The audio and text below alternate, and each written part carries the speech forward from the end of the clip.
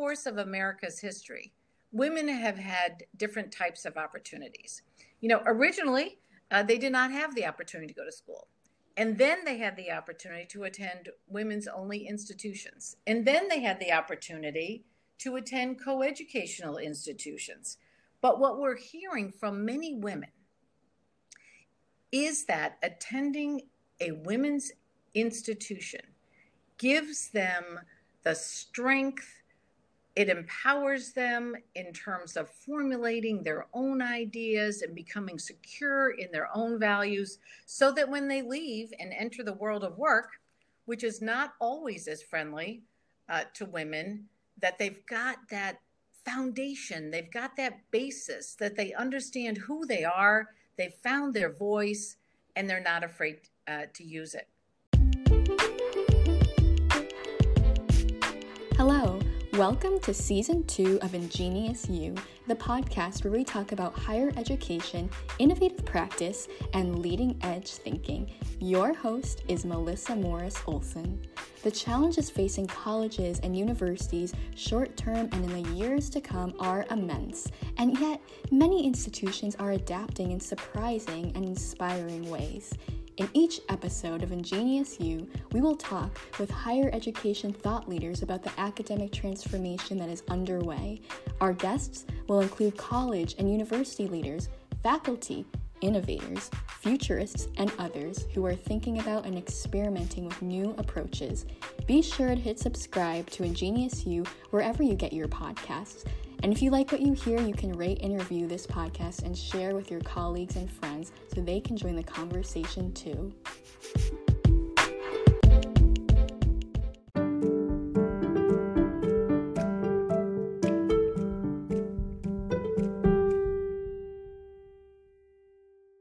Hello, everyone, and welcome to this new season of Ingenious You. At the end of Season 1, we asked you, our listeners, who you most wanted to hear from in Season 2. And I'm so very pleased to let you know that we have been able to connect with many of the individuals who have been recommended. And we look forward to sharing these conversations and the wonderful insights with you in the coming weeks and months. Given that Ingenious You is hosted by the Center for Higher Ed Leadership and Innovative Practice at Bay Path University, it is very fitting that our kickoff conversation for the new season is with our brand new president of Bay Path, Sandra Doran. President Doran began her tenure as Bay Path's sixth president this past summer, right in the middle of a pandemic. I've included a link to her impressive bio in this episode's show notes, but I do want to begin this interview by reading something from her bio that gives us a wonderfully personal window into who she is. And here it is. President Doran believes that a college presidency is not a career choice. It is a very specific calling that serves both a personal and institutional purpose. Her distinguished career as an academic leader, senior executive in the corporate sector, lawyer, innovator, and battle-tested entrepreneur has provided her with a unique skill set that she will utilize to ensure that Bay Path University continues to excel in pursuing its core mission of empowering undergraduate women and graduate women and men to become leaders in their careers and communities. President Doran, welcome to Ingenious You. We are so thrilled to have you as our first guest for the new season. Thank you, Dr. Morris Olson. I am thrilled to be here and to share this episode with you. Wonderful. Well, as you may know, we like to start every interview asking our guests to tell us something about where their journey began. And so can you share with our listeners what first drew you into higher education as a career path? So, Dr. Morris Olson, I was raised in a family of educators and community servants. So beginning in the early 1900s, my great-grandfather and great-grandmother set out on a wagon train to Colorado to open one of the first one-room schoolhouses. Following that, my grandfather was a math teacher. and rose through the ranks of public education to become a superintendent for a large school district in upstate New York. My mother returned to school as an adult, finished her degree, and went on to be a music teacher, having a long career, again, in public education as well as private education.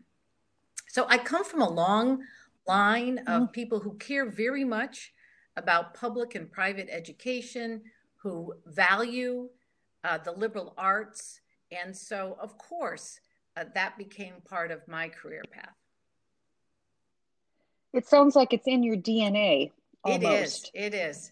The other career path that's in my DNA is lawyering. So my grandfather was a bankruptcy lawyer during the Depression. And when you talk about community servants and community service, I always think about him because during the Depression, and none of us were alive then, many people couldn't make ends meet. And so instead of taking cash payment, he would take payment in goods or IOUs. And I remember when he died, he had a drawer full of IOUs. So that passion for community, and lawyers are educators as well. For education runs deep in my family. Boy, what wonderful threads that you bring together in your new role, and how lucky Bay Path is. So let me then ask you, how did you get to Bay Path, and what is it about Bay Path that attracted you? Well, you mentioned Bay Path being lucky. I feel honored and privileged to lead this great institution. This was the only institution I was interested in. It is innovation driven, focused on our mission, serving all women's, as you mentioned, adults returning to school, women adults, the Women's College as an undergraduate college serving more traditional women. And then, of course, we've got our graduate men and women enrolled in our graduate courses, masters, doctorates. And it's the mission that really attracted me. The mission, the students, the faculty and staff, the community, all engaged around the success of our students. It's exciting. Yeah, no, and I can hear it. I can hear it coming through in your voice. So now you began your presidency last summer in the midst of a pandemic. Tell us what that was like. Well, it was a bit unexpected, as you can imagine, but I will say the Bay Path community is one, like most communities, that really embraced me as a new president. Many of us were learning how to communicate on Zoom, learning how to communicate remotely, to build connections, to build an intimate relationship so that we could all move forward. And it wasn't just here at Bay Path. It was all across the land, not just America, but the world. For me, it gave me the opportunity to have very intimate conversations with faculty, staff, community leaders. Normally we'd have 50, 60, 70 people in an auditorium. And so we'd all be talking in an auditorium together. Now I have the opportunity to talk with people in their own homes. And that has been a very special experience for me. Students as well. And I've learned a lot. I've learned about how hard it is to teach and learn when you're also teaching young children, when you're also caring for your parents or your sisters or your brothers. So it has given me a new understanding, frankly, of both our students and our faculty and staff about how challenging it can be to teach and learn, not just during a pandemic, but in everyday life. And I can only imagine how valuable that perspective will be for you as you go forward and you're making decisions that will impact students and faculty and staff. Well, it's a very interesting point that you bring up, which is that one of the things I feel is so important is this notion of transparency, open communication. And because we've all been a Zoom environment, we've had to be much more deliberate in how we communicate, how we share information, how we make decisions. And I would say one of the things that I valued so much from this community is how everyone came together around really difficult decisions. For example, the pandemic that you referenced. As a community, we engaged more than 75 people in our community to think about, what were the principles that we were going to use, the guiding principles for a fall semester? What would the student learning experience look like? What would the faculty experience look like? What was required to be safe, to be healthy, and to ensure that everyone had the best opportunity to learn? And so using that model of collaboration and bringing people together from different disciplines who all brought a very important lens, whether it was public safety, whether it was a clinical perspective, whether it was a faculty member talking about seminars, all of those perspectives came together. And it's been a terrific model. We've used it again. We've used it for some of our DEI work. You might remember we created a DEI council here maybe 5 or 6 years ago. Melissa, you were one of the Yes. founders of that council, and I'm grateful for you for laying all that foundation and continuing to be engaged in all that work. But here again, another opportunity for us to collaborate, to bring experts together, to bring students together, all towards solving a problem. And so it's given us new opportunities to think about how best to solve problems. And so far, it's worked very well. Right. And it's a wonderful example of how even in the midst of a very challenging situation, you have been able to take from it to create models that may serve and will serve the institution well going forward. I mean, it sounds like you're on a really good role in terms of that. Let me switch gears a little bit here. You've been described as having a deep and a profound commitment to women's education. I've heard you talk about this yourself personally. Where does that come from, and why is this important to you? This is a very personal issue for me because I have seen the results firsthand. My grandmother attended Barnard, an all-women's educational institution back in, I'm going to say, the 1920s. My mother attended an all-women's educational institution when she returned to college. My daughter attended an all-girls high school. So I know firsthand the power of building a network, of collaboration, of thinking together about how to empower women, how to lift women up. Over the course of America's history, women have had different types of opportunities. Originally, they did not have the opportunity to go to school.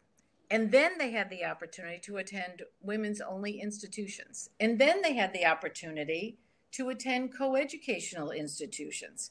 But what we're hearing from many women is that attending a women's institution gives them the strength, it empowers them in terms of formulating their own ideas and becoming secure in their own values, so that when they leave and enter the world of work, which is not always as friendly to women, that they've got that foundation, they've got that basis, that they understand who they are, they've found their voice, and they're not afraid to use it. And I think we're seeing this in other areas as well. When you think about the national landscape, when you think about women who have been elected at every level of office, from school committee to judges to state legislatures to the National Congress, as well as to Vice President-elect Harris, we see that women are using their voice. And so our role, our job as a women's college is to help them formulate that voice and empower them to use it. Now, as you know, the number of women's colleges in this country has been on a steep decline over the last several years. And one of the questions that I would often get as provost, and I'm sure you are getting this as president, is given all of this progress that women have made, and given the fact that women now have access to all kinds of educational opportunities, is there still a future for women's colleges? And if so, what does that future look like? And I'd love to hear your thoughts So, on Melissa, that. I think about this in a couple of different ways. The pandemic has certainly changed everything, not just in terms of education, but in terms of economics, socioeconomic conditions, in terms of the financial positions of our students, our graduates, women in general. In fact, there was a Forbes article that was released in July, which stated data that over 11 million women had lost their jobs between March 15th and June 30th. I can only assume that be based on employment rates and things of that nature, that number has only increased. And so I see an even greater role for women's education. Women are going to be looking for new educational opportunities. Women's education does a particularly good job at elevating women, at giving them more confidence. Our adult women graduate 50% higher than other graduates in similar programs. So I think, in fact, this pandemic has only highlighted the need for greater attention to women in the economy, women in careers, and women's educational institutions, colleges, are in the best position to help meet that need.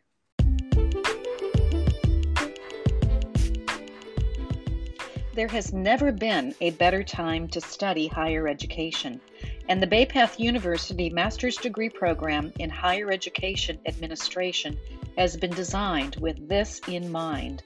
Through the highly practical and relevant coursework, you will learn to identify emerging trends and apply cutting-edge practices to address the challenges faced by higher education professionals today.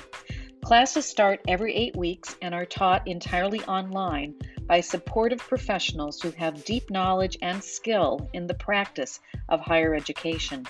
The Bay Path program offers unique concentrations in enrollment management, institutional advancement, and online teaching and program administration, in addition to a joint entry track with the doctorate in higher ed leadership and organizational studies for highly qualified applicants. Whether you are already a higher education professional or are looking to switch professions, the Masters in Higher Ed Administration from Bay Path University will expand your career opportunities and provide you with mentoring and lifelong networks of like-minded professionals. Take the next step by visiting our website at baypath.edu/higheredadmin.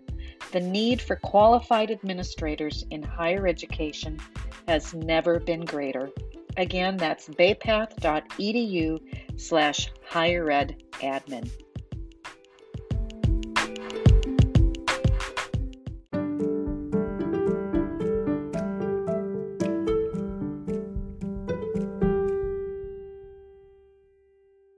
You have a reputation for innovation. You've been described as a highly innovative thinker, a bold leader, and you did call out innovation, Bay Path's innovative spirit as one of the things that attracted you to Bay Path. So I'm curious how you developed an innovative mindset, how you sustain it, particularly when things are tough. There's a lot of pressure to hunker down, and the daily challenges of anybody in a president's role, could drain the creativity and the imagination of anyone. So, how do you find the courage to keep innovating? And what are your thoughts about innovation generally? One of the aspects of my career And as you highlighted, I've been the CEO of an educational technology company.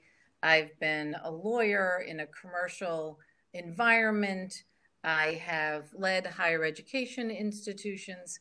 What I would say is, as we think about innovation, it's really important to look outside the academy as well as inside.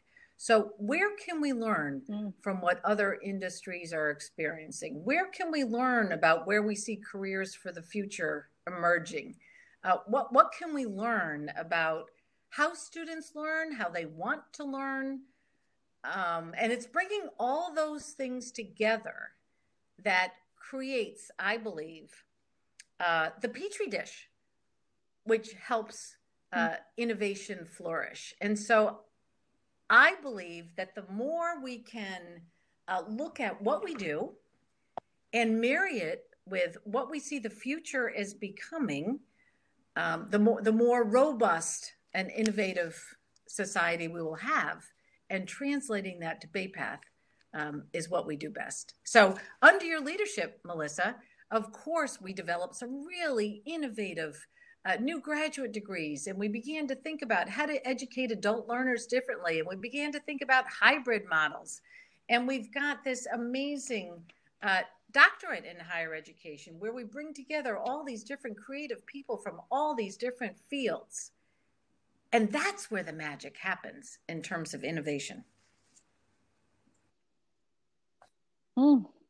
So, on a related note, if I were to ask you where you get your best ideas from, it sounds like the answer in part is from the outside, from looking outward.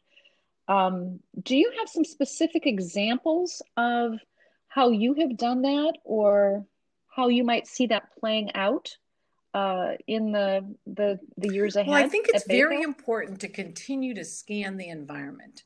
So as we see something really innovative happening, perhaps in healthcare, we think about, okay, is there a practice there? Is there a system there that would be incredibly valuable for our students? So as you know, we're an extremely student-centric organization. We focus on the needs of students. Whether it's in our online program, whether it's in our on-ground program, our hybrid program, our focus is uniformly what is best for students. And so as we think about that, and we think about the careers that our students will be looking to and hopefully leading, because a really important foundational piece for women's colleges is that empowerment piece, that women's leadership. Women are very collaborative, which is really an important issue here. And so how do we build those communities where we can continue to push forward innovation? And I think we hear it from a lot of different places. The other place I look, Melissa, is to technology. Not for technology's sake, but how does it enable the learning? How does it enable the research? How does it enable creativity? And so that's where I think looking at the academy is absolutely critical. But you must marry the academy and our thinking here with external thinking in terms of technology, in terms of careers, in terms of partnerships. I think partnerships are going to become even more valuable than they have been already. So it's something that we're taking a very close look at, partnering with businesses, partnering with institutions. Sometimes 1 + 1 = 3. And so looking for those opportunities for our students, faculty, and staff are going to be a priority for us. For sure. And I agree with you on the partnerships. I think, especially for smaller resource constrained institutions, which is most of us these days, none of us have all the resources within our own four walls to do what we need to do. And so we will all be stronger in partnership. So I'm really glad to hear you. And you started so much of that work, Melissa, with your cybersecurity program, genetic counseling program, applied behavior analysis. All of these programs have grown as the result of some very good partnerships. So thank you for your leadership in that area. Oh, you're welcome. No, but we can't stand still, can we? Because other people are thinking like we're thinking. So. And so it's important that we continue with that innovation, that we continue to push forward. And that is something that I believe this pandemic has accelerated the need for and the gaps around. Our students in some way are ahead of us. They're saying, yes, it's important to have an education, but an education doesn't sit to the side. It's integrated with. And so many students are saying, how do I continue in my career and continue with my education? And that's where those partnerships are going to be just so valuable. Indeed. So what gives you hope as you look forward to the future? And thinking specifically about a small student-centric, mission-focused institution like Bay Path, how might institutions like Bay Path carve out a sustainable path going forward? What gives me hope is our thoughts on students. that? Our students are focused. They are passionate. They are looking to the future. They want to have an impact on their families, on their communities, on their regions. And if we listen to our students, they will lead us forward. Our job, of course, is to find financially sustainable ways to do that. But if we listen to what they see as the future, to our partners, if we listen to them about where their needs are, if we continue to develop robust technology solutions for many of the avenues that our students are looking to engage with and in, we will be a leader.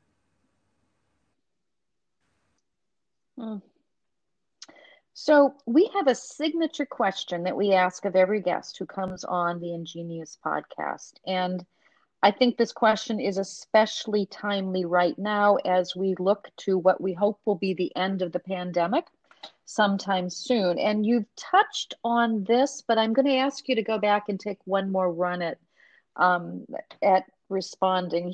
Here's the question. As you look to the future, as the leader of a small private university located in one of the toughest regions in the country for demographics and the projected enrollment decline, what is on your radar specifically?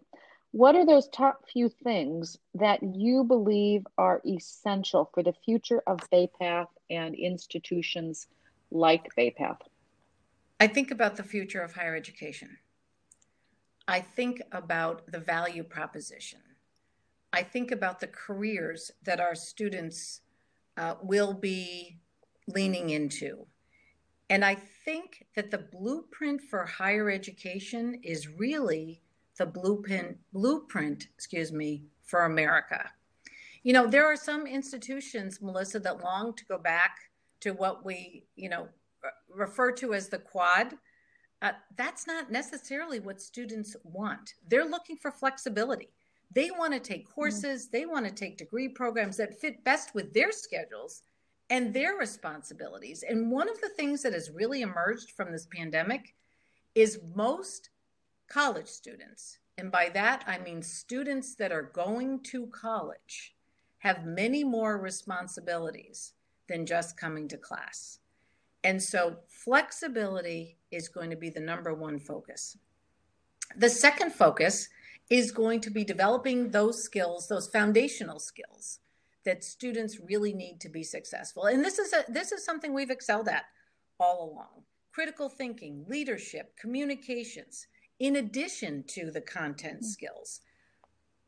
But not all professions need a degree. Some professions need a credential, a micro-credential, a certificate. And so what we need to be thinking about, and what we are thinking about, is how can we offer either supplemental, incremental, or embedded certificates so that when our graduates leave Bay Path, not only do they have the degree, but they have these embedded certificates, which we know add value. Gallup Poll recently did a survey, And what they found was that liberal arts graduates with a certificate in a more technical area, like web design, began their careers at higher levels and with higher salaries. So it's really important to us that we position our students in the best possible way. So I would say that was the second thing. So the first is flexibility. The second is a focus on those foundational skills. The third is we must provide our students for careers, and we must prepare them for their careers. So we must help our students be very intentional with the courses that they take so that when they emerge, they are well prepared to tackle whatever career they're planning for. The fourth thing is we must continue to be student-centric. Everybody must move to student centricity. It must be at the core of everything we do. Every time we introduce a program, every time we think about the student experience, every time we think about how to register a student, how do we provide a great career innovation center for students, it must be with that core question in mind: what is best for students? I can't help but think about the cost of higher education when I think about higher education. You know, as we know, the cost has gone up exponentially over the last 10 or 15 years. And so we must think about that business model. Are we delivering the greatest value at the right price? And so re-examining that again with a lens of how do we deliver a very high quality, the highest quality education at a price that our students can afford is going to be extremely important. I think about data and technology. You know, how can we best use technology, again, not for technology's sake, because that's not the end goal. The end goal is learning for our students. So that is going to be very important, continuing to embrace technology, continuing to enhance the student experience with appropriate technology so that their student experience is even better. And then finally, we're very focused here on diversity, equity, and inclusion, as we mentioned earlier. We must continue to embrace all voices and to make sure that everyone in the higher ed community and the Bay Path community feels included in the conversation. And so we're being very deliberate, both at the board level as well as the faculty, staff, and student level, to say, do we have the right construct? Do we have the right structures so that we are really inviting people into the conversation and then listening? So it's an exciting time in higher education. As you said, we've got some challenges all across education, but we feel strongly that working together, working with faculty, staff, board, and most importantly, students, that we will solve the problems at hand. Well, indeed, and it's obvious as I listen to you that Bay Path is in really good hands with your leadership, and the agenda that you have just mapped out is a compelling and such an appropriate agenda for all of higher ed to consider as we begin what we hope is going to be a much brighter and lighter period ahead for all of our institutions. And so, President Doran, I am so appreciative of your time, your wisdom, your insights. This has been an invigorating conversation, and thank you so much. Thank you, Melissa. It's been a joy to be with you, and I look forward to continuing the conversation.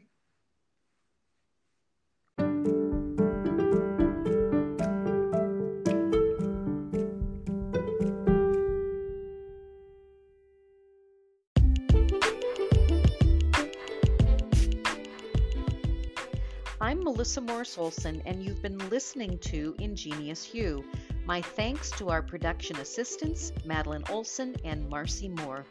Ingenious You is a production of CHELUP, the Center for Higher Ed Leadership and Innovative Practice at Bay Path University. Check out our website at baypath.edu/chellup for information about our professional development opportunities for higher ed professionals, including our blog and our Leading Edge Thinking in Higher Ed monthly webinar series. If you like what you hear on this podcast, be sure to review and rate it wherever you listen to your podcasts. And please do share Ingenious You with your friends and colleagues so that they too can join our community. We are really excited about next week's conversation with the internationally renowned higher ed futurist and best-selling author, Dr. Brian Alexander. We will hear from Brian about his take on the future of higher ed, as well as his insights about what leaders and professionals should be doing now to best plan for a post-pandemic future. Be sure to subscribe now wherever you get your podcasts so that you do not miss out on this episode. That's all for now. Thank you so much for listening. Stay healthy and be well.